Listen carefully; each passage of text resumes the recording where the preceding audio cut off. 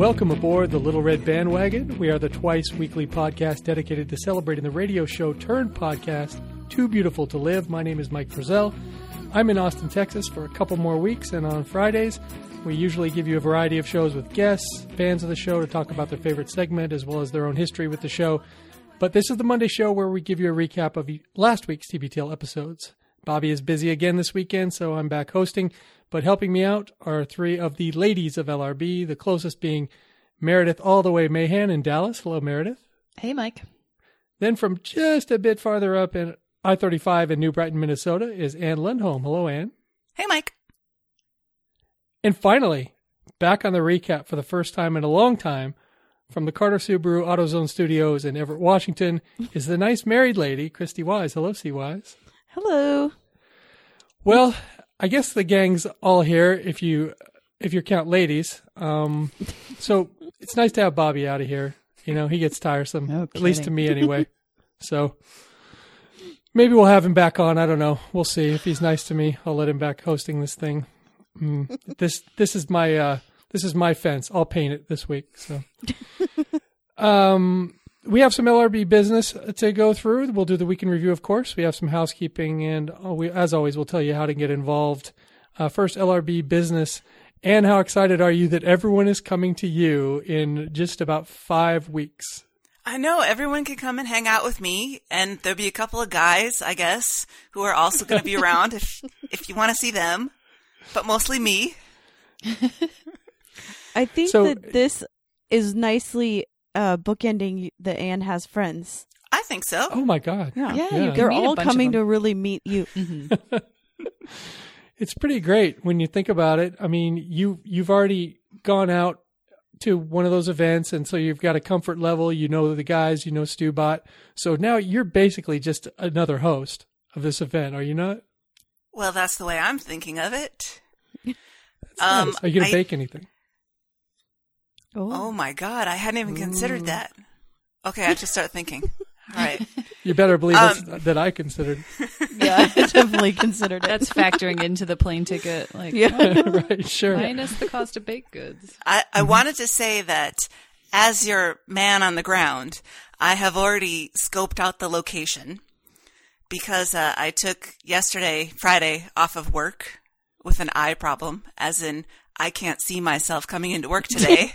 Yes, I've had that vision problem with people too. That's a good one. And I was going out to lunch, and I thought, well, I'll swing by the Legion and see what the layout is. Yeah, like you do. Yeah. It's not that far from my house. And it's a Legion. Did you have a drink? No, I didn't go in. I just drove by. It's in not necessarily a sketchy area, but it's there's a lot of Mexican grocery stores, and I think like maybe a Puerto Rican bakery and a Salvadoran pupusa place. That sounds awesome. Oh, actually. yeah, that sounds delicious. And some kind of like closed down Quickie Mart type places and some auto parts stores. So it's quality. And then you go like 6 blocks further, and all of a sudden there was a condo development, and I thought, oh, gentrification. Mm-hmm. Uh-huh. Sounds like Kyle, Texas start to me. So, Meredith, you've been Blue Aproning. Did you use the coupon code? And what is we're curious about it. We tried a meal service a while back, and it was really good, but we didn't really utilize it like we should. How's Blue Apron been for you? It was awesome. The first week I got something with catfish in it, and Duff is very anti-cooking fish in the house. He doesn't like cooked fish at all. He'll eat sushi and sashimi, but he won't eat like a piece of salmon. So I don't get that logic, but whatever. It had a piece of fish in it. So that meal I gave to a friend, but the other two were great. And they do take 40, 45 minutes maybe to cook. They're pretty easy. If you have some basic cooking skills, you'll be totally fine, but they have all been delicious. I've gotten only 2 boxes so far.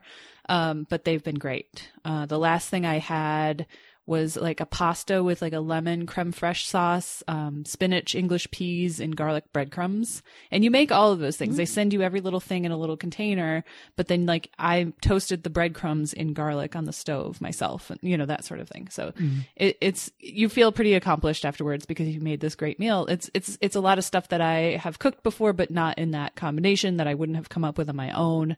So it's been nice. I'll keep doing it. Probably not every single week, but I'll look at the menu every week and decide, I think, that way. Well, I'm curious about it because I do a lot of cooking now, and, you know, and I will take 30, 45 minutes prepping, and then there's cook time and serving and all that. And I don't mind taking that time. But what really gets me is like, if I want to make something new or something I don't ordinarily make, I got to go buy ingredients. And then I spend the rest of the week worrying how to get rid of, you know, even though the cilantro is only 79 cents for the bunch, I'm all worried about how am I going to get rid of the rest of this cilantro. Because you only need 5% of what you are forced to buy, right? So the great thing about this is they send me, like for that pasta, they sent me a tiny little thing of creme fraiche because I like creme fraiche. It's nice to cook with, but I don't use it all that often. So if I buy a tub of it, it goes bad, you know, immediately. Like I'm not going to use the whole thing for sure. So they send you just these tiny little portions of just the things that you need. So you never have extra. You never have to worry about what I'm going to do with this weird ingredient that I don't usually use. And it's also the grocery shopping. Right. And then I just watch it rot over weeks. Right. Yeah. It's demoralizing a little bit. It's a waste of money. So it's nice to not have to go grocery shopping. First of all, most of the prep is done. You have to like wash the vegetables and things like that, but most of it's already prepped. So it's a really time saving measure too. So you also met another Wagoneer this week that I had hoped to meet when we went up for the 2000 show, but she couldn't make it. You met Ingrid the other night. I did. Fort Worth 10, Ingrid came with her husband Jim, and we had dinner. Duff and I and Ashley, friend of the show Ashley, all had dinner. Anne, are you still arch rivals with Ashley, or have you formed some kind of a super team? Well, we haven't discussed it explicitly, but I'd like to think of us as moving from frenemies to besties. I think she sees you as an ally. I think you're comrades in arms. I did calculate that between the two of us, we had archived 8.8% of the shows. It's like having been in Vietnam. You guys have been through a lot of shit. Yeah. Yeah. Literally. Yes. So she was great. She was so sweet and so wonderful. I'm so glad I got to meet her, and her husband was super cool. So we had a great time having dinner with them, and then we went to see David Sedaris, which was also great. Oh, yeah. Ingrid and her husband had to go, but they came all the way from Fort Worth to Dallas in rush hour to just have dinner with us. They couldn't stay for the show, but it was just so sweet. It was so nice to meet them. So I wrote in the notes that you met another Wagoneer, but I don't even know that. Is she a Wagoneer? Or is she? Yes. Okay. Yeah, she is. Hi, Ingrid. Hi, Ingrid. Hi. Christy, what's your update? Well, Mike, I wanted to go back to the Blue Apron stuff, and I just wanted to say that Luke and Andrew are pretty much killing it with the sponsors. With all of their stuff, I don't know if I want a Sherry's Berry, a Blue Apron meal, a Pap smear. I don't know. All of it sounds great. I don't know why you can't do all three. All three at the same time, maybe. That's got to be some kind of violation. Usually have leftovers with the Blue Apron. It's big portions. Take it with you. Other than that, I put together a survey just asking some basic questions about the show and about possible swag that we might offer. So if you haven't already, please go over to the Facebook page and take the survey, and that'll be great. I'm going to close it next week and start calculating all the data. It's basically just an excuse for me to do a spreadsheet. Spreadsheets. Yeah. You didn't tell us not to do the survey. I did the survey. Did I know, Mike. I know you at least did it once. It was hilarious. I think I was the Phantom Menace, wasn't I? I think you were. Yeah. I think you were. Have you other ladies done the survey? I haven't. I took it several times as a test, and I just typed in nonsense. Yeah. Well, Anne, you were a listener to LRB for about 2/3 of its existence at least. I think you should take it and give your honest feedback as to how you felt about how badly we were doing before you came on board. I can do that. I had to save you guys. Yep. Right. Pull us out of the fire. It's so much better now that Anne's on. Yeah. Just put that on every question. Well, More the Anne. thing is that has been the answer to a couple. Of course. Well, one thing Oh, that- you guys. One thing that Phyllis pointed out, and it probably is very true, that the more talking someone does on the show, the less likable they're going to come off, and the less talking they do, Luke the talks more about that all the time, right? the more delighted people are with people that only chime in. That's This why I is the tricked Bobby into sidekick hosting. theory. Yeah, Right? I wanted to be liked better. Right. Well, house update, House Hunters, Texas. We close on our current house on Tuesday afternoon. We are selling our house on Tuesday afternoon, and we are closing on our new house on Thursday morning. We are, as I think I mentioned in the last show, we are leasing back our house for a couple weeks while we move. Emily's mom is coming to town for at least a week or so to help us get organized, stay organized, and make the move. Everything's working out, I think. All the, our agent's done a great job, and I don't think we're going to have any bumps in the road or delays. So it's all going well. So that's the House Hunters update. Week in review. Let me start off. Monday, show number 2105, When Life Gives You Lumdy, Make Lumdy Aid. I was hoping they were going to say Lummy because I know some Lummy Indians, and it just would have meant a lot to them to have a show title. Well, and also he had come Luke from there. is very right? interested. What's that? Well, Luke had gone to Lummy.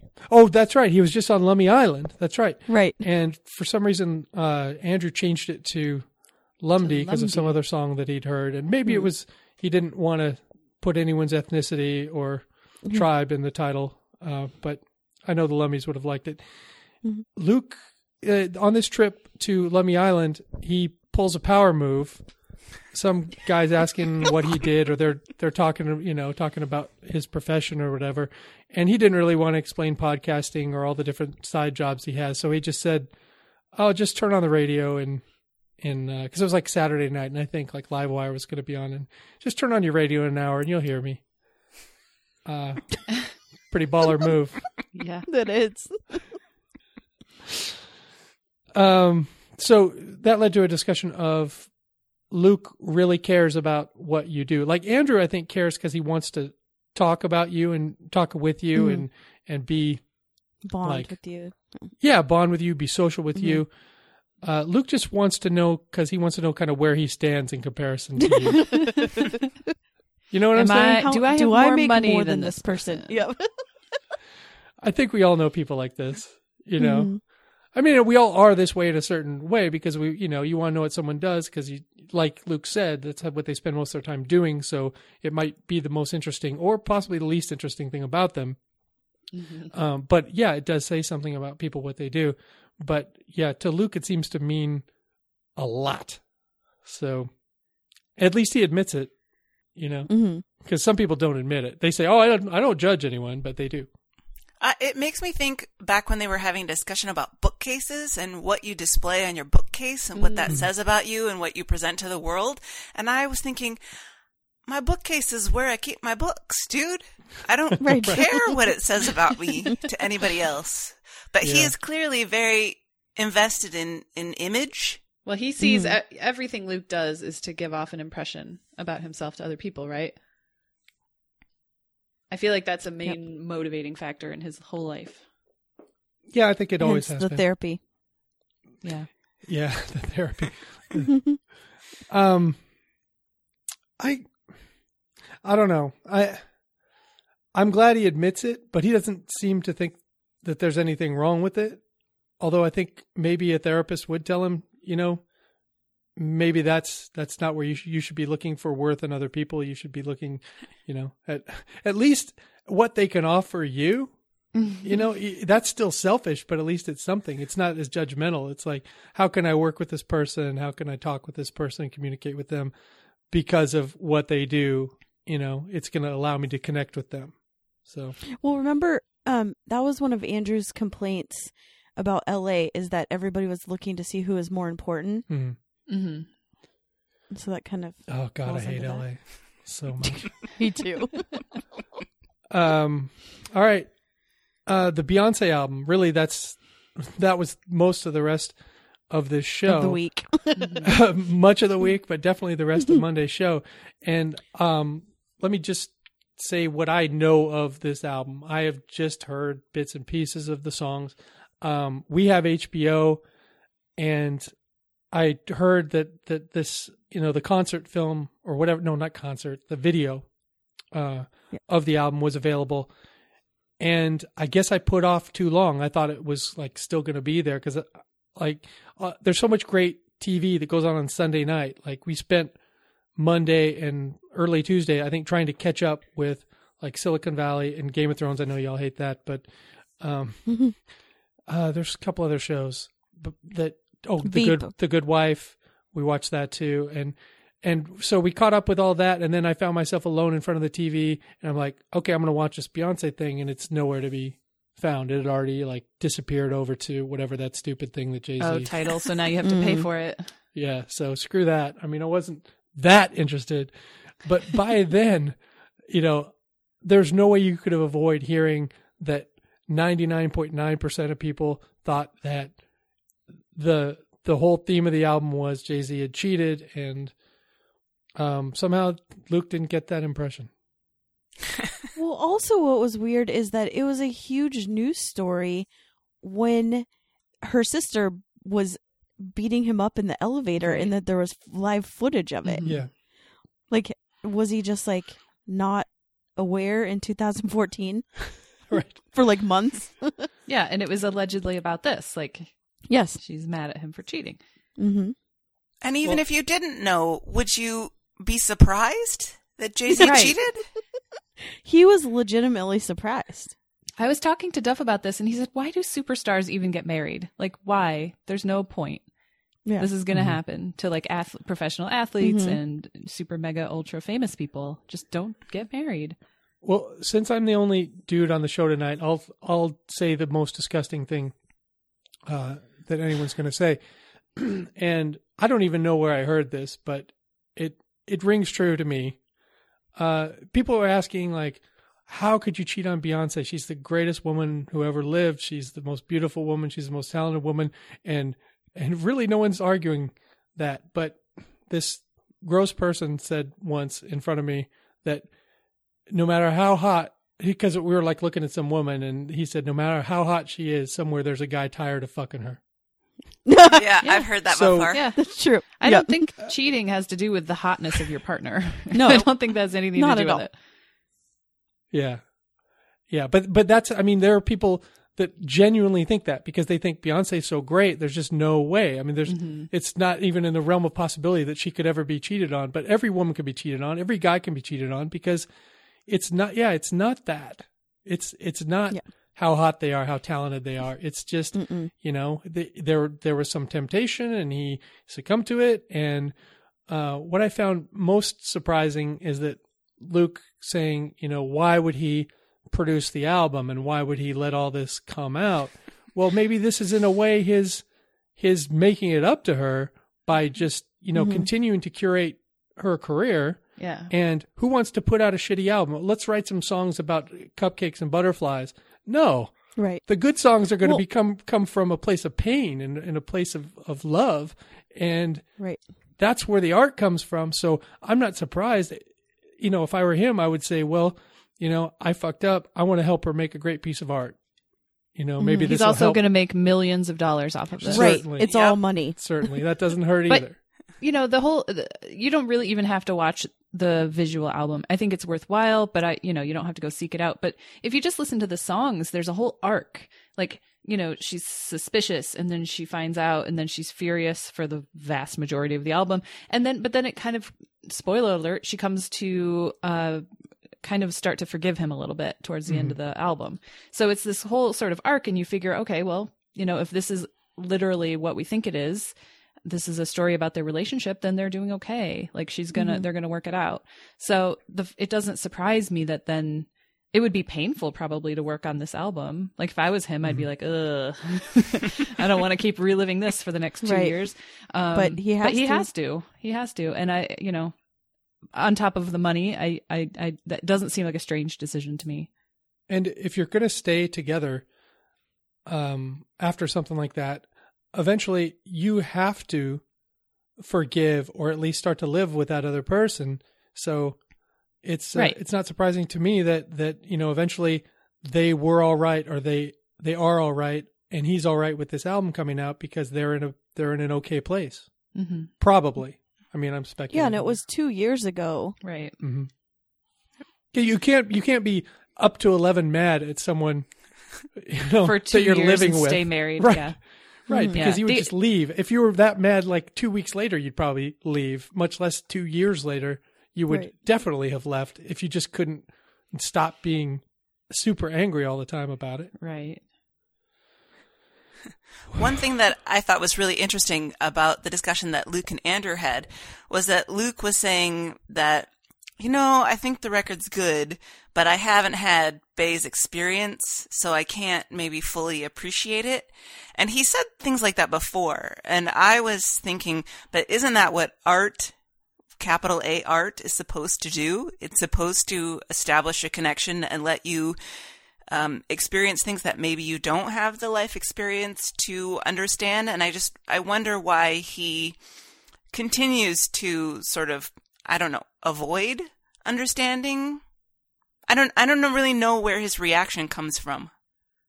I feel like he can observe this art with a capital A, but I feel like he, despite what he says later in the week, he understands it's not his place to criticize it. That's how I took it. Although he didn't internalize that message because then later he criticizes it. I think totally out of turn. Well, also he says he doesn't understand it, but then there's the classic story of him looking at his ex-wife's MySpace page over and over again. Right. So much that he hates the band Cake, mm-hmm. right? Mm-hmm. So he knows sadness and anger and frustration. It just came in stalking someone's MySpace page instead of taking a bat to their car. Right. Well, and what's all this about? I mean, Alex Jones is obviously a nut, but he was saying that the violence in the songs was it's supposed to set off some kind of a race war. But he's probably the person who was talking about the Super Bowl thing too, where she had the Black Panther. He's been real mad about Formation for a long time. He's a crazy man. But if there is thought out there about this, I mean, didn't Michael Jackson smash a windshield 25 years ago? Yes. And if we're going to talk about this now, this is later in the week, but we may as well just cover it. The email that he got, I forget the listener's name, but I thought they were right on track. Was it Alex? Alex, yep. Yeah.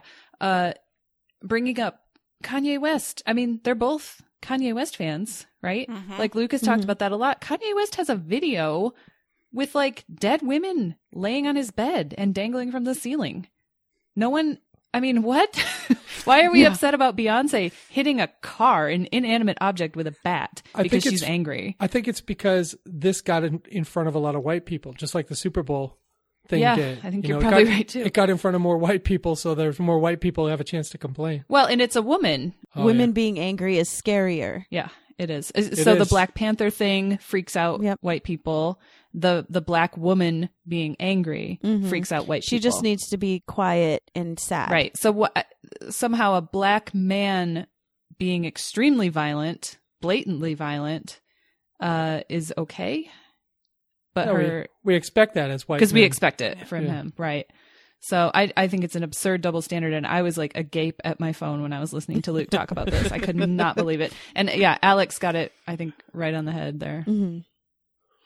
Well, they talked about this album several times during the week. I feel like I've covered what they talked about on Monday, but let's get it all out here. Was there anything else about the album and the guys' reaction to it that you all want to get to? Oh, I loved that Andrew finally on Friday kind of called Luke out when they were going through the angry email sections, and Andrew said that he did think that Luke was being tone deaf. Mm-hmm. And I like that because Andrew so rarely out and out disagrees with Luke on the air. Yeah. Yeah. Especially given how much we know Luke loves being criticized. Right. Right. Well, there's always like a minute where I don't know about you all, but there's always a minute where I'm wondering if Andrew's going to do it. You know, You're sitting there, you're listening, you're going, is he going to do it? Is he going to do it? Is he going to do it? Yep. And then when he does it, you're so proud of him. You know? Yeah. You're so brave, Andrew. All right. Well, that's all I had for Monday and the Lumdiade. On to the next day. All right. Well, I guess I'll pick up for Tuesday, 2106 Westeros Kennel Club, which is one of the better names I thought they had this week. It's a great title. Really is.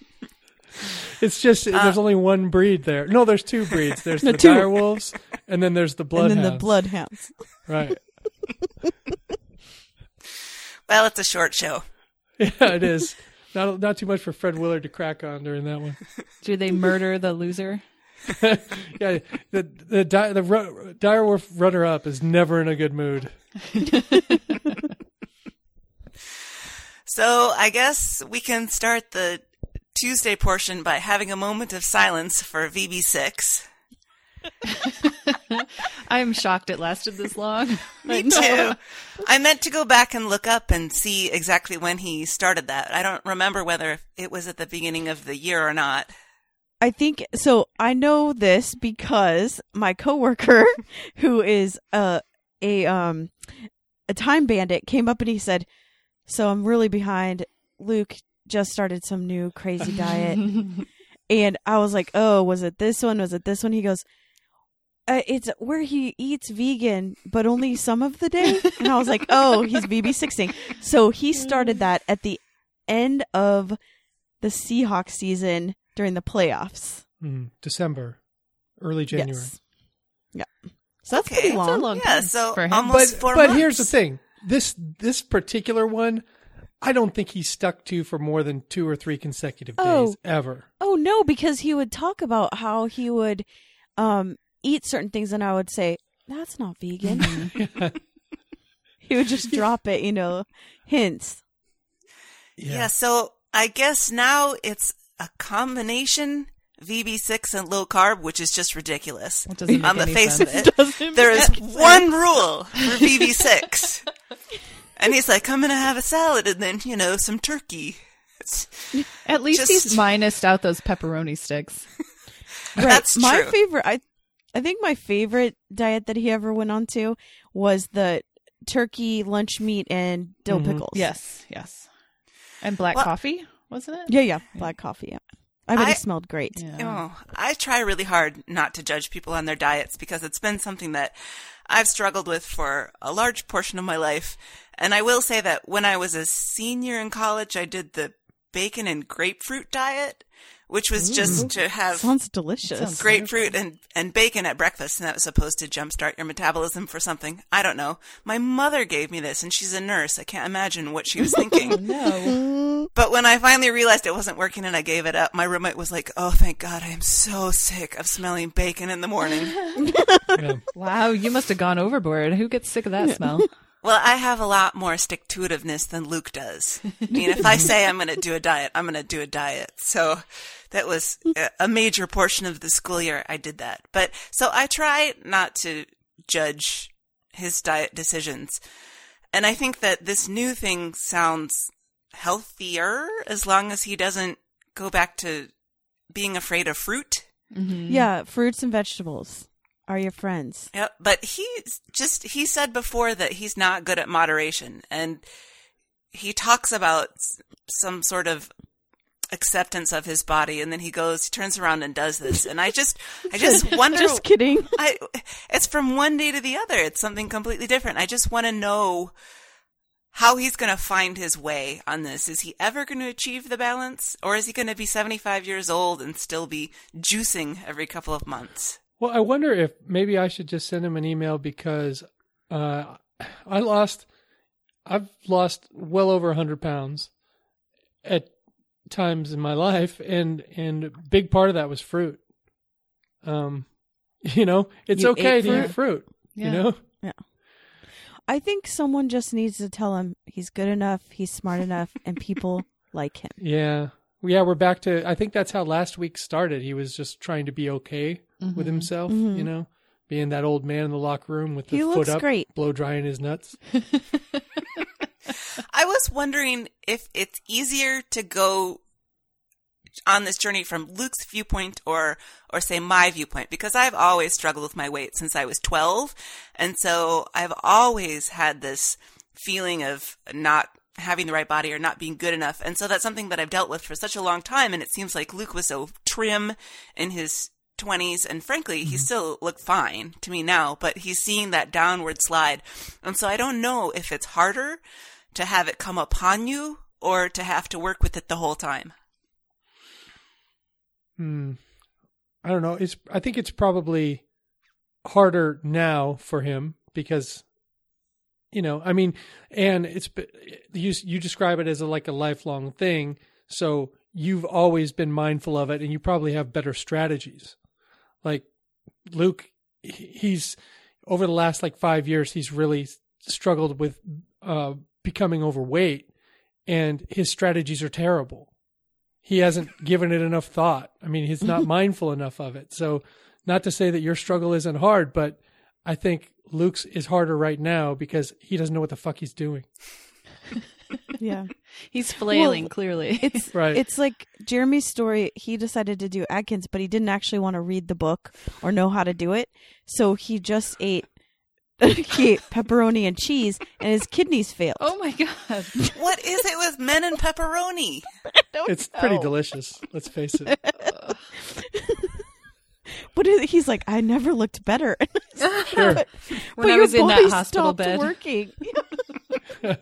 He cut quite a trim figure in the ER. I was on bed rest for like a week after I had surgery, and I did lose like 10 pounds of muscle mass. So that's one strategy. Sure. Yeah, my foot's been bothering me like for the last couple months, and when I'm in pain, I don't eat. So I'm looking fine right now. Looking very trim.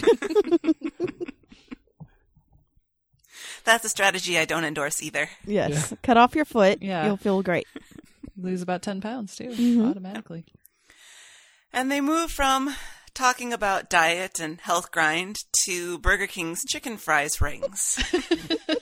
And I don't know that there's a whole lot to say on this subject, but I thought Andrew made the best point. Because Luke was saying, aren't they just the same thing in a different shape? I mean, a chicken finger is a chicken finger, whether it's a finger or a ring. And Andrew brought up the whole concept of eating while driving, and maybe they were just really easy to grab. But I don't know. Maybe it's all just marketing.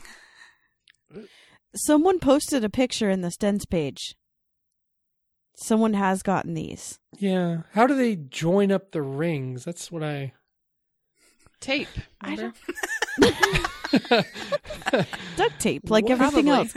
Chicken tape? I don't understand Breading. any kind of these shapes. Because like, it's just extruded chicken goo that they Yeah. put into It's a like mold, pink. you know? It's Onions come in rings, so that I can get my mind around that makes sense, right? Don't think about it too much. It's like those. Have you seen these things for kids that are chicken nuggets shaped like dinosaurs? Yeah. Mm-hmm. No, that's not. No, it already is gross in the normal shaped chicken nuggets. You don't want to think about how malleable those shapes can be, No. because then you think about the material, The raw process. material. Mhm. Yum. All right. Does anybody need to say anything else about chicken fries rings? No. Nope.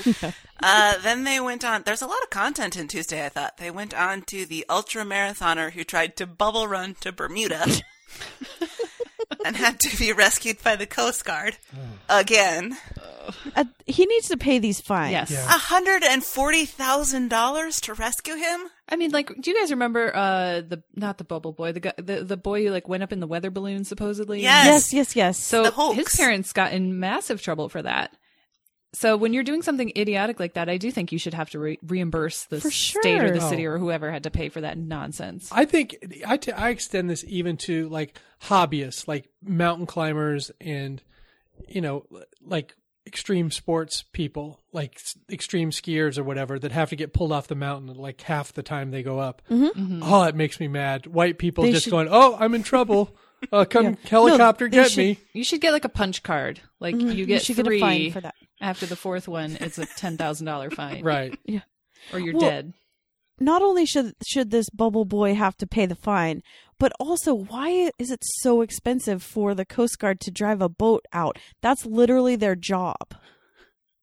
Yeah. Why is and the probably government the only paying so much fun money thing that's for happened this? to them. Yeah. I assume the helicopter was involved. Oh, Yeah. right. So all Okay. that fuel, all that equipment, all those people. And you have to assume that the person's hurt. So you got to take Medical out all stuff. yeah, exactly. He needs to just stop. Yeah. Or just let him go. Like, let him die. The next time he does this, he dies. Like, that's his 3rd thing. time's the charm. Yeah. Then we don't have a problem anymore. Just No. someone from the Coast Guard just go out there with a giant needle, pop that thing. And then he'll just shoot. Just pop him in the direction of Bermuda, and he'll just go. Yeah. Good luck. I mean, I have a certain amount of respect for what he's trying to do, not the way he's going about it, but Fitness wise, right? well, there was a whole thing about the American dream, and he was a refugee from Iran. Yeah. Was that it? And Yep. he wants to somehow, in a vague way, give hope to the hopeless by bubbling across the Right. ocean. I think Why it's doesn't he put his time and effort into, like, a charity Yeah. or something else? Volunteer to it was Maybe Big poorly, Brothers, Big poorly Sisters, something thought like that. out. Yeah. Big Brothers and Boys Bubbles. and Girls Club. Big bubble. Big We don't Bubble. want him around children, I think. That's true. I mean, I love somebody's passion, because I don't know that I've ever cared enough about anything to do something that's stupid. Me too, Anne. I'm passionless. I don't understand passion. He's It also an fascinates ultra me. marathoner, which is another thing I don't understand. So. Yeah, I don't either. Well, he's quite something. Anyway. Yep. All right, moving on to other people who are quite something. The final top story of the day was the pet store owner who used the stolen monkey to try to tip his prostitute. You wish you And hadn't there are done that. so many things that are wrong with this. I was actually less disturbed about the monkey and more disturbed that he stole the Girl Scout cookie money from the pet store to pay her. Just, I don't He's a understand. monster. I don't understand the thought process that makes any of that reasonable for any length of time. When you're accepting a monkey as payment, do you like call in the VIN number and make sure that it's legitimately belongs to the... It's chipped. Like, Yeah, right, it has one of right. those micro. This is not your monkey. I can't accept this. Also, monkeys are terrible pets. Yeah. They Right. fling poo everywhere. They bite your They face might- off. Yeah, they bite your face off. They may murder you in your Yeah. sleep. They beat those little cymbals. Like, everything is bad about it. They could busk for you on the street. Oh, that's And true. get her out of prostitution. Okay, now I'm back to wanting one. Well, I have to say, I've gotten crap for this in my life, but I categorically hate monkeys. And I will say at any time, I hate monkeys in the zoo. I hate monkeys in commercials dressed up as people. I don't think maybe baby monkeys are cute. I am anti-monkey, so I can't imagine any scenario in which I would accept a monkey. You guys So are... don't pack your monkeys in your bag to St. Paul, guys. No. Please No, don't. Anne Your doesn't monkey's at home. Anne does not want to see your monkey. Unless you're tipping a prostitute. Or you're trying to get some free drinks on the plane. Yeah, flight attendants love that. They love a monkey. Just let the monkey go Box crazy. of But monkeys. you guys are probably too young to remember this, but there used to be a show, like a syndicated show for kids, that it was monkeys, not the monkeys, but there were monkeys, and it might have been part of like the Banana Split show or some other show that I would watch. And there'd be a segment where they would, pretend like the monkeys were talking and having conversations, and it was a little monkey sitcom or something, and it was the fucking worst. Ugh. Because Sounds just terrible. because you put a dress on a monkey doesn't mean that it's now Masterpiece Theater. So yeah, quit with the monkeys. They're not that cute. All right. So, and finally on Tuesday, the Song of Ice and Spoilers makes its triumphant return. And I don't know if we necessarily need to say much about this. Maybe Mike has a few thoughts he wants to share. Oh, well, I'm the Show of hands, who fast forwards through it? I listened to it. Yeah. I turned it off. I listened to it only because for content for the show. They were very enthusiastic about it this week. And I think the only reason they were that enthusiastic about it is because it was the season premiere and the show was formatted differently. They made sure to show almost every character and almost every storyline. And I think when you're dealing with fellas like that don't have a lot of retention, at least at that time of the evening when they're watching, I think they appreciate that, because like Game of Thrones, and Christy, you can attest to this, it can get a little slow sometimes. They can get a little bogged down in this storyline or that storyline. Well, even though the action that was happening wasn't necessarily really well executed, it was moving on. It was moving quickly. And so, it was like a bright, shiny thing, and they enjoyed the show last week. So I don't have anything else to say about it. It was a decent debut. I'm still going to watch. And not because I'm just that interested. Like I said, mostly beard styling ideas. There's no football and on. Boobs I'm looking for. But most of the culture, at least white people, are talking about it, so I want to know what they're talking about. So that's kind of why I'm still there, because it's almost over. Why am I going to quit now? Yeah. The one thing that I thought that Luke and Andrew talked about that was kind of interesting was the Melisandre, the red woman, and she, took her clothes off and transformed into an old hag woman. And I read an article somewhere, I don't know, Vulture or Vox or Slate or one of those pop culture blogs, where they talked about how that was conforming to one of the oldest tropes of the woman as using deceit to hide her true nature, like using makeup and covering up her haggishness to show her beauty to get the men. And I don't know how I felt about that, but I thought it was an interesting take. And Luke and Andrew certainly did get fixated on it. Mm-hmm. Yeah, it's a very interesting character. It's an interesting storyline. I always fear reading too much into fantasy, like trying to get too into like the psychology of it, because let's face it was written by some chubby nerd in his basement. So let's not go thinking this guy's speaking for all men. Right. Fair enough. Okay, and if nobody has anything else, I think that wraps up Tuesday. On to Wednesday, 2107. Luke, who's talking to Andrew? Another great time. Meredith, I want to thank you for falling on this grenade for all of us. I don't know why I volunteered to do this. Something came over me and I thought, maybe this will be a fun project to complain about. It's this whole pod crawl idea. It seems a little odd to me. Do any of you have thoughts on this? I do. I do as well. Well, I assume Christy would too, because we've both been part of independent, struggling podcasts in the past. Christy is still doing her podcast. Mine went away. And, you're always looking for ways to like bring in more people to listen and, reaching across to different shows. And what I always tried to be really careful to do was, I would have people on my show and I would appear on their show, but only if I thought they were really interesting people or the subject, the content really interested me, because people can tell when you're like forcing that kind of thing. Mm-hmm. This wasn't exactly that, because it was more of a high concept thing. And I think that made it a little more entertaining than them having someone else on to talk about. Look who's talking to. We got to get their straight take on it.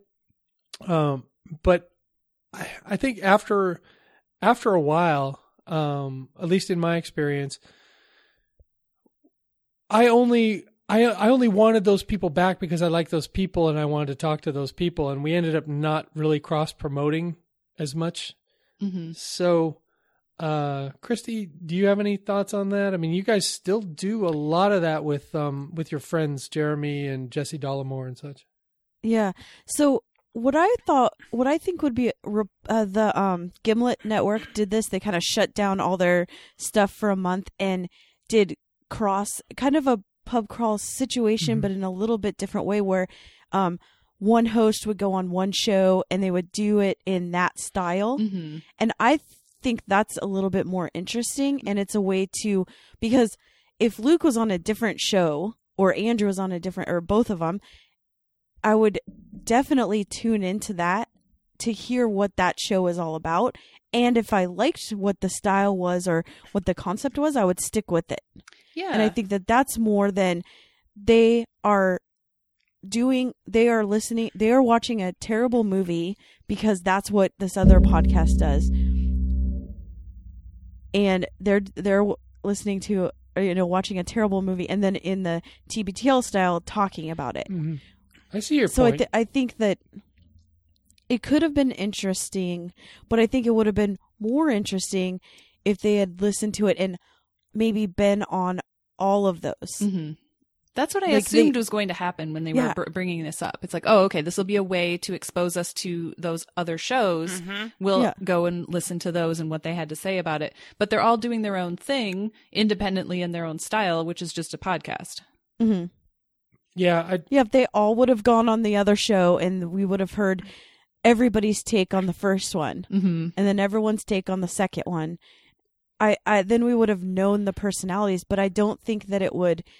I don't even remember the names of the other shows, and I definitely won't tune in to hear these strangers talk about that because the movie doesn't appeal to me. I also feel like there are more bad movie podcasts than there are even podcasts somehow. I agree. So anyway, Couple what of I white did guys is- bagging on a movie. Yeah. If anyone saw my post in the Stens page, I took my iPad up into my room so as not to disturb my husband with this movie. And I brought a bottle of wine and some chocolates, and I laid there and I watched this stupid movie. Luke and Andrew were totally right on all their takes on it. The director should be ashamed of herself. The writing was terrible. There were almost a non-existent plot. It ended up being, and I didn't get this from Luke and Andrew's recap. It's really a story about those two, Kirstie Alley and John Travolta, breaking up and then getting back together. It's about them having a fight and making up, which is hard to kind of tease out from this mess of a film. But that was really the main storyline. And then this little kid is like potty training. And then there's a little girl who should be a lot more bratty than she is. Like Roseanne Barr, I think, is funny when she's being a bitch. But this baby wasn't a bitch. Like she said, "Ooh, my tushy hurts." Like that's not, those were her laugh lines, and they were just really unfunny. So they really misused Roseanne.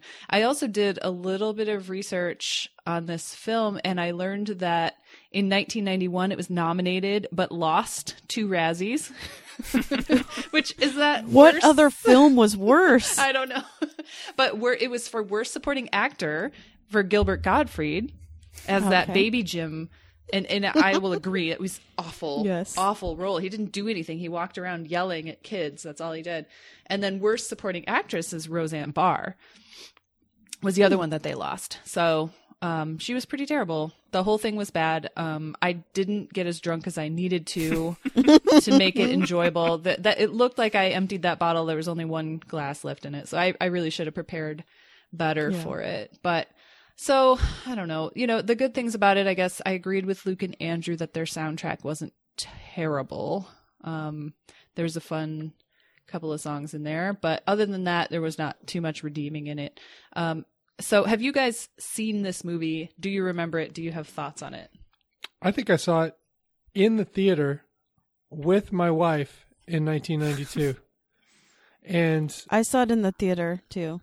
But you Not had to be with a your little wife, kid, though. though, right? I know I saw it. I think I saw it at home, and this movie came out when I was like 8, so it must have been around that time. But I liked it. then. Yeah. Because I was a dumb child. Yeah, well, it's little kids being funny with adult voices. Right. Also, That's what it appeals also to. any movie that you see before you're like 16 or 17 is the best movie you ever saw. Is awesome. Right. Especially if you went to a theater. Because you probably got popcorn Right. and it's like It's so awesome. an exciting day. Right. I used to review sports movies for my junior high newspaper at Odell Junior High in Bellevue. And newsflash, all good reviews. The fish All that saved thumbs up. Pittsburgh, that was 4 stars on that one. What about The Natural? The Natural didn't come out until later, and I was an adult, and it was the worst film of all time. It was even worse than 1992's Worst Picture, Hudson Hawk, and Worst Actor, Kevin Costner in Robin Hood, Prince of Thieves, which I really, yes, they nailed that one. I was 14 when Robin Hood, Prince of Thieves came out, and I thought that was the best movie. Yeah. You can tell what people's best movie is by how, Yeah, Oh, Beetlejuice is the best movie still to me. So. at least that one's still kind of good. It is good. Yeah, you don't have to be I'm too right. ashamed of that. Yeah. There's 2 more points about this movie that I think we need to discuss, and Luke and Andrew discussed a little bit, is the weird, I don't know if it's anti-Semitism, but just overblown Jewish stereotypes. They were definitely present. Olympia Dukakis Steven's just upset. plays. Yeah, he's Steve's pissed. wants to talk about it. Got a Because Luke Jewish said cat the over word there. bagel. Oh, Luke was talking about them eating bagels again, and I had to get angry about that pronunciation. Bagels and lox or something. I don't remember. So are the characters supposed to be Jewish? I think her parents are. She doesn't seem whatever that means, but she doesn't do any Jewish tropes. Just her parents do, but they both do, and they go to great lengths to make it clear without saying it that they're Jewish. And then the other thing, so this kind of ties in with that, is maybe this is why John Travolta tells his dream girl that they should go get some pork. yeah. Yeah. It was weird because you think about, this is Hollywood and there are a lot of Jews in Hollywood, and there had to be, you would think there would be Jews involved in the making of this film. Either, it's Well, hard. Roseanna's Jewish. It's hard to imagine a Hollywood film getting made without any Jewish people involved. Yeah. So how did this get through? Is this the force of Travolta's personality, like him not caring for other religions and thinking that he's But this found was the true... This was Travolta before Pulp Fiction, right? Mm-hmm. This was Travolta at the low point. Right. It's pretty low. So he's not pushing And- any Scientology like BS through it. No, but Kirstie Alley is also a Scientologist. Ah, Yeah, she is. The only thing Travolta's pushing in this is his pilot status. Right. That was Yes, actually his plane. That there's a course scene it where was. he's about to take off, and she, for some inexplicable reason, runs after him onto the tarmac to take him down because the weather's bad, and she loves him, and that's their reuniting moment. But he's in his own personal plane, which has his initials on it. And then there's also the inexplicable dancing, because we can't have a movie with him without him doing some dancing. He's dancing with children in Gilbert Gottfried's gym. For some, it also doesn't make any sense. well, he's given me a lot of hope because I want to be an airline pilot. That's going to be my new career. So I signed up to drive for Lyft this weekend. So I figured a few weeks from now I'll be Next step. Yeah, It's a clear path. yeah, very clear. Driving people in the air. Yeah. So Well, that was the point about his career having a refresh after Pulp Fiction. He should have just died after that. Mm-hmm. Because then it went back downhill. I Yeah. mean, now he has hair plugs and he's pretending to be like someone on the OJ movie, right? his face looks like it's made out of Play-Doh now. Yeah. It's terrifying. And then he's like molesting massage therapists and stuff. Like, it just needs to be done. Yeah. So that's all I've got for Luke, who's talking to Andrew, except for that's a fantastic title. I and know. Amazing. That, if anything makes this worthwhile, it's that title. That was great. True. All right. And we have Thursday, 2108, Hugs Not Pugs, which was a great title too. They were on a roll Did this that have week. did that have anything to do with anything in the show? Because that was Yeah. one where they couldn't decide anything, and then I couldn't get the context. So they did the top story, actually, with a new sounder from Bill in Toronto. Oh, right. Yeah. Was don't hug dogs. Yeah, but I don't think they came don't up with this one on the show. I think it was No. like, No, we'll figure it this out was later. Andrew. I'll figure it We'll out write later, it and but- do it live. So dogs apparently sometimes don't like to be hugged. Yeah, I can tell you. Newsflash. That's not news. I can tell you I have a recent experience with this. We had Emerson come over for 9 days, Oh yeah. and the dogs, they have mixed feelings about Emerson because he's 7, and dogs and little kids can- Loud. yeah, loud and handsy, and always trying to engage the dogs. And Ginger, Right.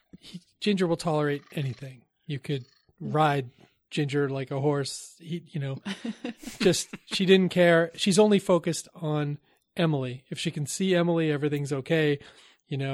Emerson could perform war experiments on Ginger as long as Emily is within line of sight. It just doesn't matter. Abby, however,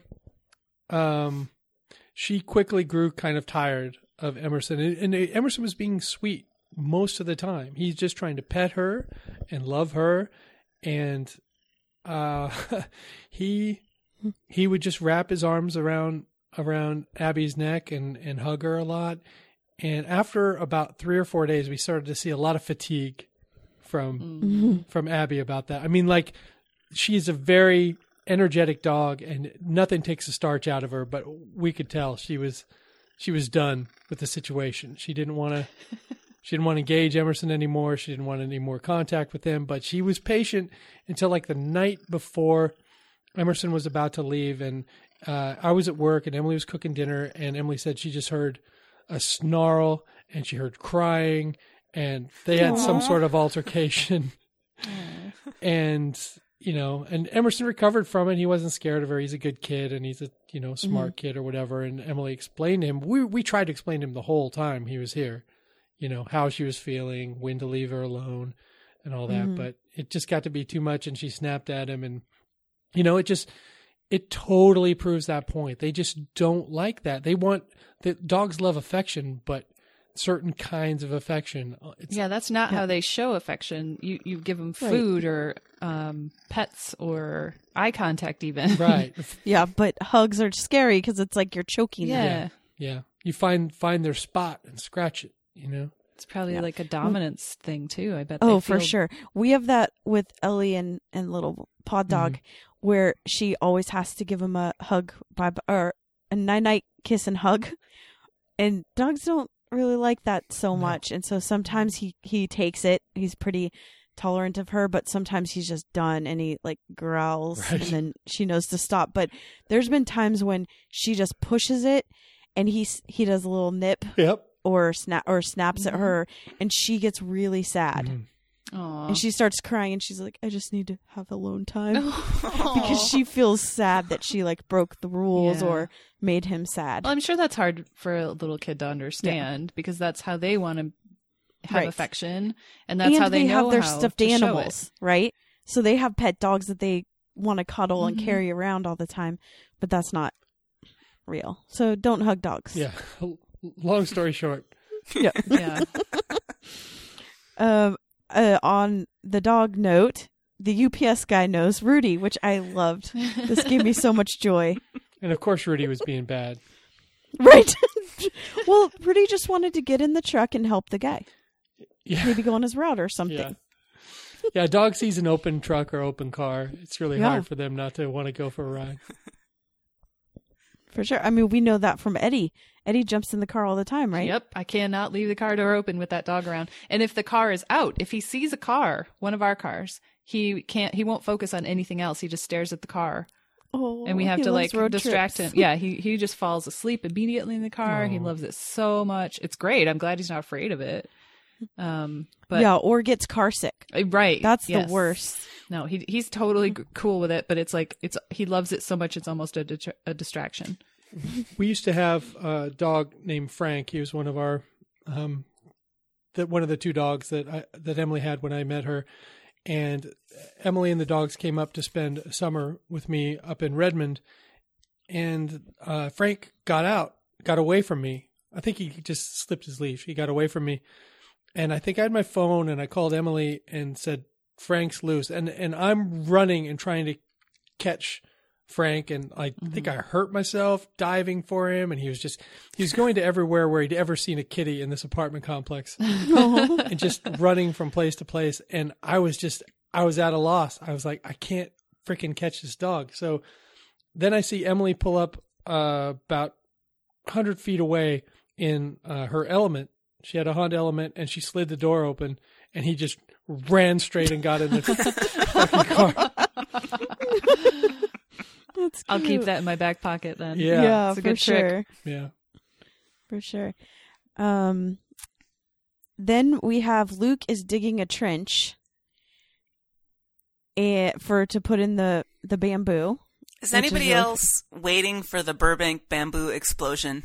Oh, for sure. Yeah. Because he keeps talking about how, he's not having the running bamboo, but he is having the running bamboo, but it's the slow kind. It's going to have a trench, and then they're going to put some stuff down. Yeah. The barrier. Yeah. I've put those weed barriers down before, and you know what happens? They grow through. So we are going through the same kind of thing. So we've got a patio door that is a little too open, but we like the light. So we were like, I wonder how we can put some bamboo in front of it. There's not really dirt there. And we also were warned against, I guess in Dallas, the bamboo will grow under your house and up through your wood floors and destroy your floors. Like people have told us so many horror stories. So we did a bunch of research, and there's bamboo that doesn't do that. It's clumping instead of running or whatever. But we didn't really want to take any chances. So what we did is we took 2 huge watering troughs, for cattle, and we painted them with copper Rust-Oleum, and the bamboo is in these things. There's no getting out. So they're on cement. Really they're not going to run anywhere. And now we have these kind of screens in front of our patio door that look nice, but aren't going to destroy our house or our yard. That was our So let's strategy. set our watches for 1 year. Right. When we're hearing them have to rip up the basement again. Or their nice new floors have been destroyed by bamboo. What was really weird is Jeremy actually dug a trench last weekend too. And so it was just weird because no one hears about digging trenches, and then to have 2 people be doing It's trench digging weather. I guess so. And his hands, he used to deliver boxes, so he's manual labor. And after about an hour, his hands were covered in blisters. He's like, remember when I used to be manly? He's like, I can barely move. Yeah. Tip for all you guys out there that maybe you used to do manual labor. No, don't have any pride. Yeah, put on hands some go back. stupid gloves, no matter how stupid they look. Put on some gloves. The only gloves that were available were women's, and they were filled with bark. All right, go to Lowe's and get some new gloves. I know. You get should have. 4 pair for $1. I mean, it's just, and I put them everywhere. I put them everywhere all over the house, in the car. Anytime I'm going to do anything with my hands, I throw that shit on because otherwise it's going to be 6 weeks of healing my hands. Yes. Yeah, I think that he assumed that all the supplies would be given when he goes to help. But let's see. So then we have Luke has a activity watch that also talks to his phone and to the scale. Yes. And what I loved is that he said that all of his electronics are talking shit about him behind his back. He didn't even go for a run today, you guys. Can you believe it? I know. Can you believe it? Well, lazy. And then Andrew said it's like a Pixar movie. I love thinking about that. I know, me too. Oh yeah. Then they talked about how 1-minute workouts are just as good as 30-minute workouts. And this was the best news of the week. Oh, boy. I don't want to rain on your parade, but I went and read the study. Thank you, Meredith. Yes, please tell us about it. Well, the first problem is that in the end, they ended up with 5 control subjects, 8 1-minute exercisers, and 9 longer-term exercisers. That's not... Nope. That's not enough. Yeah. And also, there were plenty of differences in those groups. The study wasn't done very well statistically, but it was done a little bit. And even the ones that were done well, there were still some differences in those groups. Their body mass stayed totally the same in all 3 of them. But the ones who actually exercised, they both reduced their body fat. So, I mean, it's interesting. guess, but no one should go and start adopting this workout routine. Based on the study from the based on this Anecdotal one Institute. study. Right. Yeah. Right. The Anecdotal Institute of Small Sample Size. Yeah, right.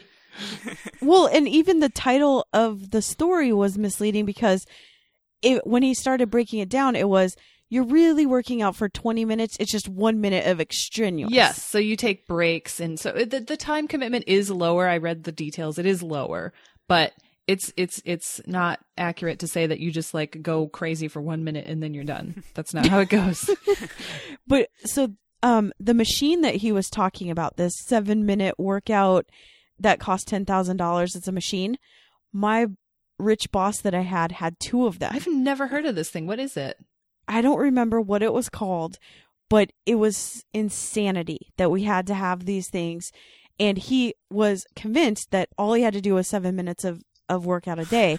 And it was this giant machine. And when he died, we had to figure out how to get that thing out of there. And you couldn't dismantle it. We had to have the people come from the showroom and move it. And then they bought it back for a third of the price. Is it a ROM? ROM? Yes. Yes, it's the ROM machine. Yes. Ooh, it looks like a... Ooh, I'm not going to say what I think it looks like. Not appropriate. Like a Himalayan Yes, salt everyone lamp? look it up. Whoa. We can have it be the show picture so Yeah. people can see what it is. But yeah, he had that, and writing a check, and it was actually about $14,000.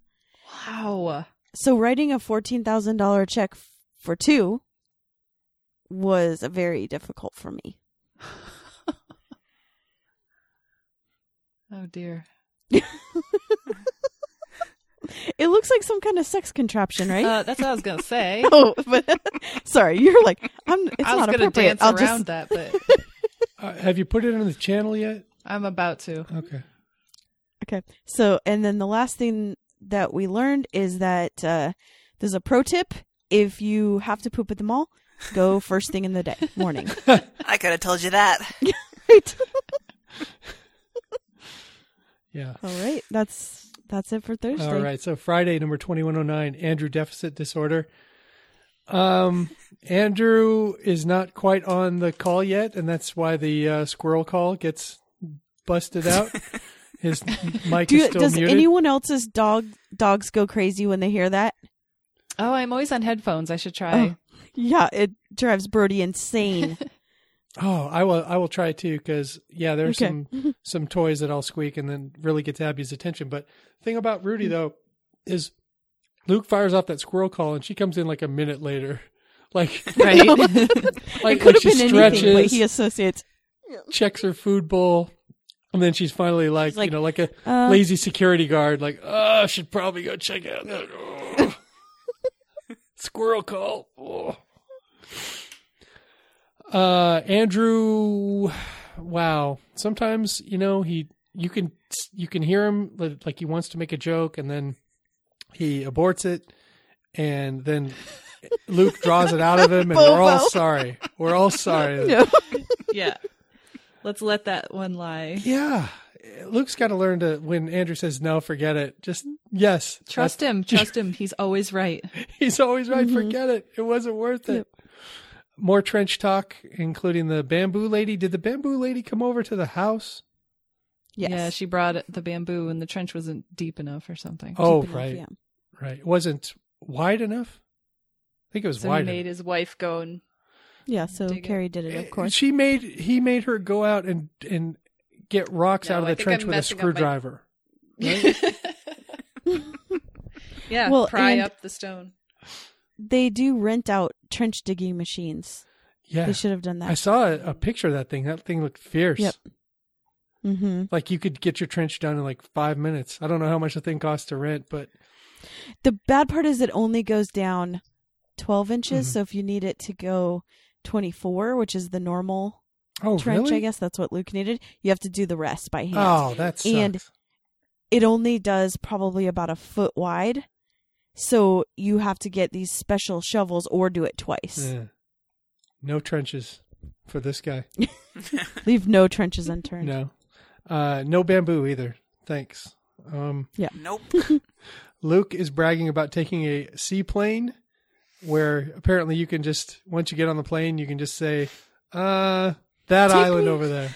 Let's go to Chick-fil-A first, please. Any, mini, miny, mo. Do you think it's... Have you ever taken one of these, Mike? I have not. Have you?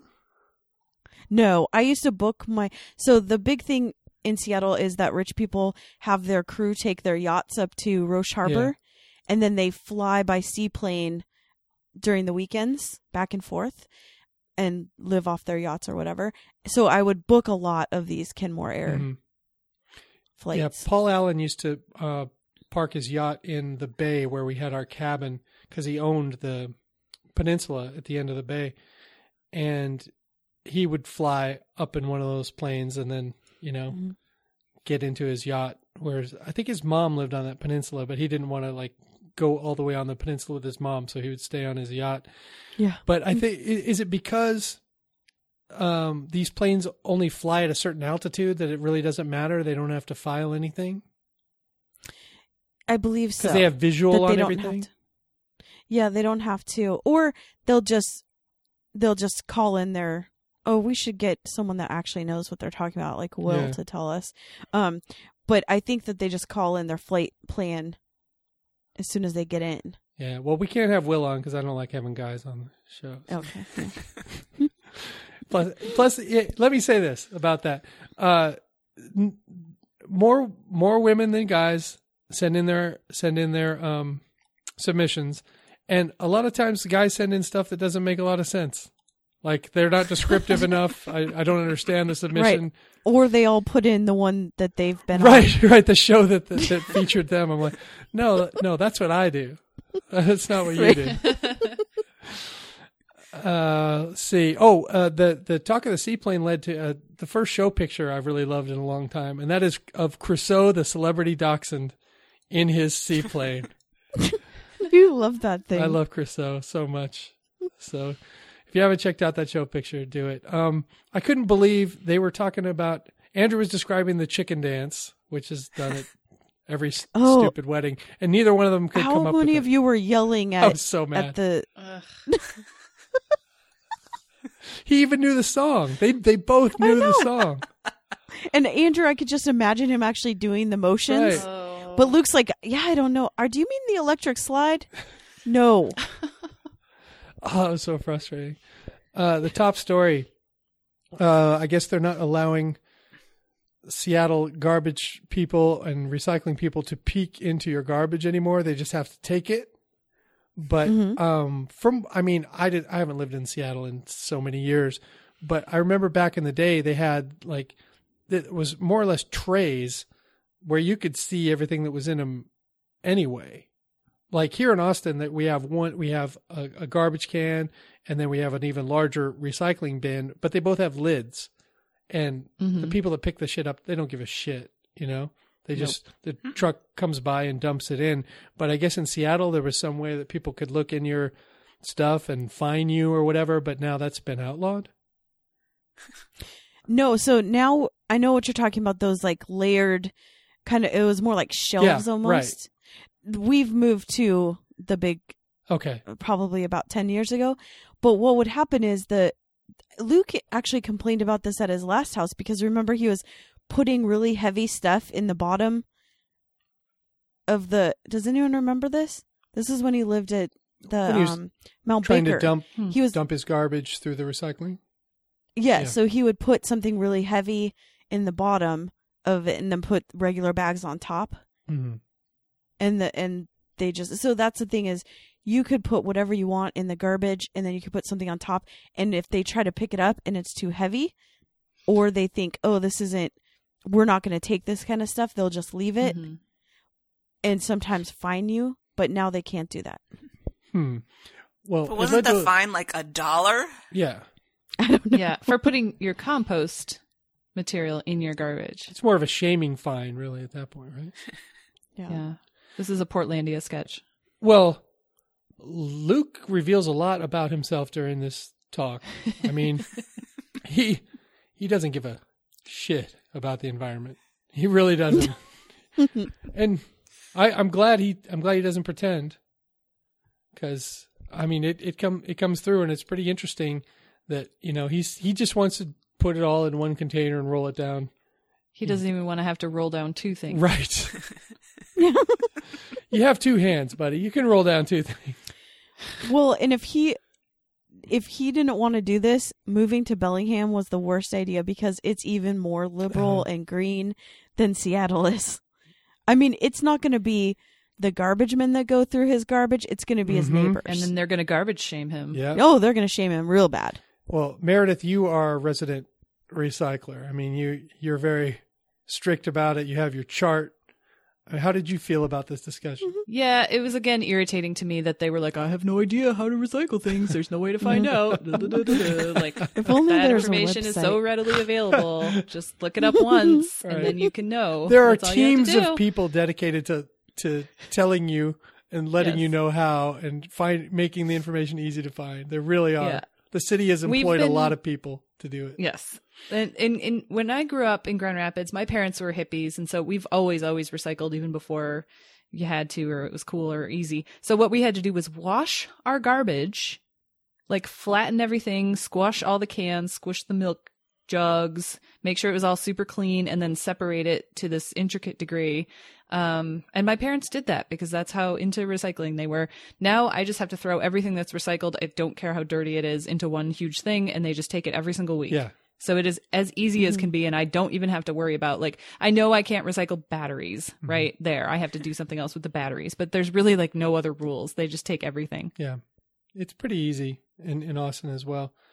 I will say that I did agree with Luke about one thing. I love going to the old-fashioned dump because, and what I was recalling when he was talking was the job I used to do in Seattle. I was the marketing director for all these restaurants, 44 restaurants, and we would have all kinds of events all the time, and so we would acquire a lot of junk. Like we had 2 storage areas at some point full of junk that we used for all of the store events that we do, and all kinds of restaurant equipment that was broken and was never going to be put back into use. And it was so satisfying. The last time we emptied out one of those areas, and I took one of the other guys with me down there, and we were just throwing all kinds of stuff you'd never think you could throw away. Off the back of this truck into this huge pit where they're just going to mash it up and make it disappear.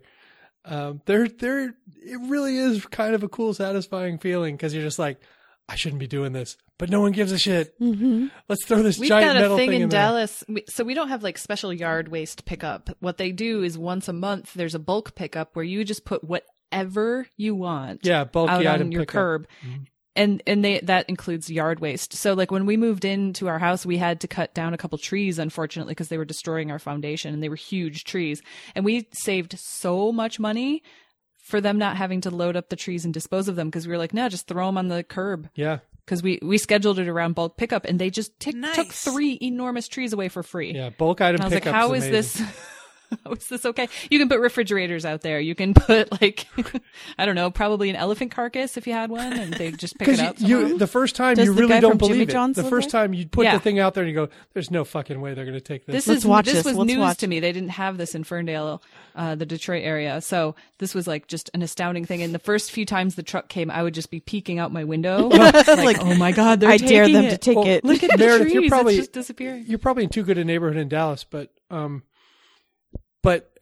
like the week leading up to bulky item pickup. Oh, there are pickers. Yes. Crawling trucks our neighborhood. just up and down the street.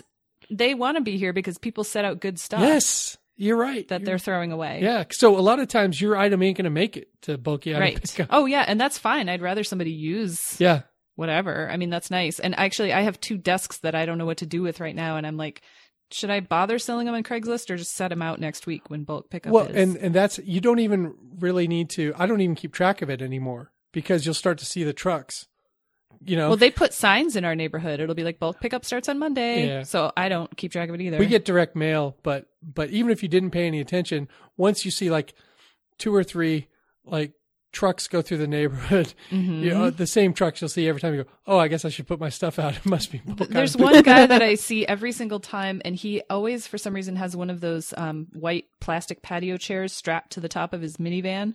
Like, he's a junker for sure. It's full of garbage. But he's always got this one white patio chair stuck to the top of his van. So I'm like, oh, yeah, okay. Yep. I got to put out all my Amazon boxes that I don't feel like breaking down. Sure.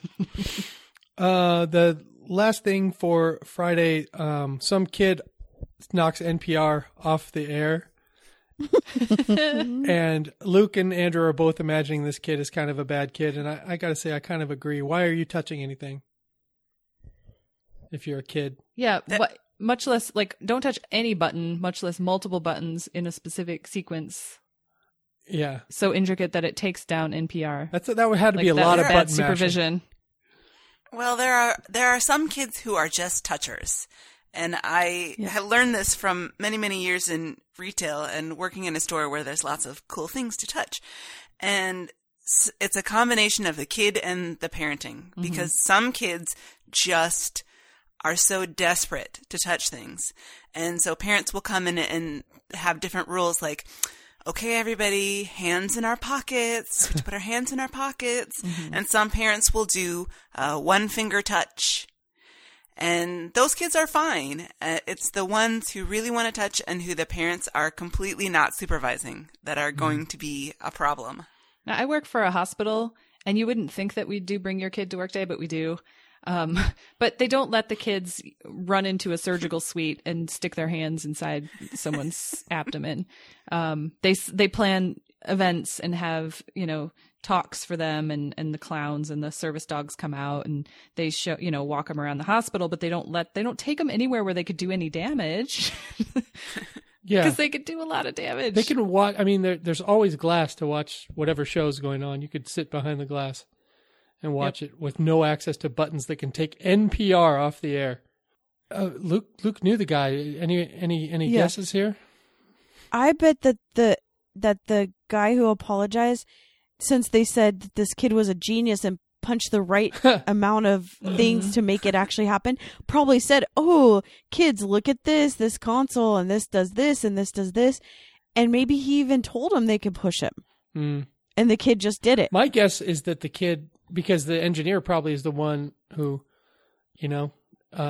puts the shows on and off the air. The kid probably just watched his dad and just said, "Oh, if I punch these 3 buttons, it does something."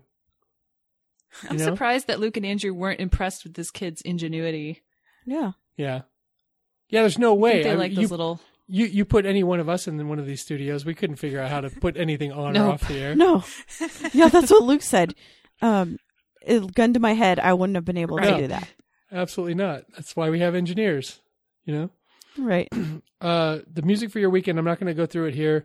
The music for your weekend is always in the newsletter. If you want to see that, go sign up for that. Also, I Hate Music. Stu had a good pick too. What was it? I second his pick. It was a Camper Van Beethoven, When I Win the Lottery. Are they? It's a great song. Are they a Minnesota band? I don't know. For some reason, I thought they were. But anyway, that's all we have for Friday. Housekeeping. Well, let's talk about archiving. As people know, I have done a fair amount of archiving, but I was late to the project because I was too shy to speak up and say, I want to do this, even though I immediately knew it would be a perfect fit for me. I just somehow couldn't bring myself to do it. And so I'll give a shout out to Phyllis, who was the one who actually encouraged me to do it. Even though I was like 3 or 4 months behind everybody else, she said, no, you should totally do it. And I did. And I looked at it like, this is a relay race, and I was coming in to take the baton for somebody. Gosh, so if only you could have caught up. I mean, jeez. Yeah, I'm trying. If there are people out there who are not archiving, who think that maybe they would have liked to do it, but they feel like they missed the window somehow, you have not. There are plenty of people who run the relay, so come in and take the baton and keep it going. And it's really not hard once you get used to it. And why did you hesitate? You just didn't want to, like, was it like when you didn't want to friend Andrew, you just were afraid to reach out and say, hey, Christy, I want to do this? Or yeah, I think so. It's the whole notice me senpai thing. I didn't want senpai to notice me because I was embarrassed or didn't think that I had the right or whatever. I don't know. Let's not get inside my head about this. Yeah. Stop asking questions, Clip Clop. That I can't answer without my therapist. Right. But so anybody, please come on, drop an email to littleredbandwagon.com. You can take my week. Say you want to get involved. Please. I hear you're making a lot of progress. No, I'm not. He's limping at the end of the relay. Right. Literally limping. Also, since the details for the live show are out, the ticket link is pinned on the Stens and on the LRB page. Yep. I didn't see that. It is. That's really cool. So everybody get your tickets for $20 and come on and join me. Come from Chicago. Come from, I don't know, Lincoln. How far is Lincoln? Come from South Dakota. Come from everywhere. It's going to be a good time. I think if somebody shows up like with a little bucket with some cleaning supplies, if they walk in the door with that, someone should pick up their ticket. Yep. Yeah. Yeah. Whoever's going to end up sweeping. Yeah. I guarantee you Andrew is not going to end up sweeping up at the end of the show because I won't allow that to happen. Oh, what a sweetie. Meredith, how do people get involved? You can go to our website at littleredbandwagon.com. You can visit us on Facebook on the Stens page or our page. You can hang out with us on Twitter. Christy's at Kissy Eyes. I'm Meredith_Mahan, but I'm not on Twitter ever, so just be my Facebook friend. Mike's Drew McFrizz, Bobby's RL Pape, and Jeremy is Dadstronaut. Our show Twitter is LRB Podcast. And you can email us at littleredbandwagon@gmail.com.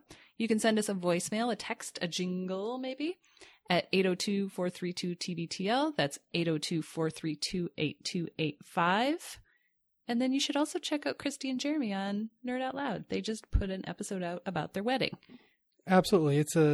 It goes into a lot more detail than we did on our Friday show. Christy has dropped off the call because the technology we use is terrible and stupid.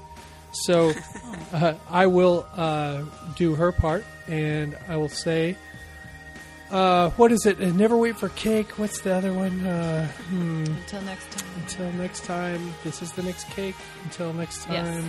Oh, until next time. This is the next party. We love you, Jen. Nailed it. That's it, Steven.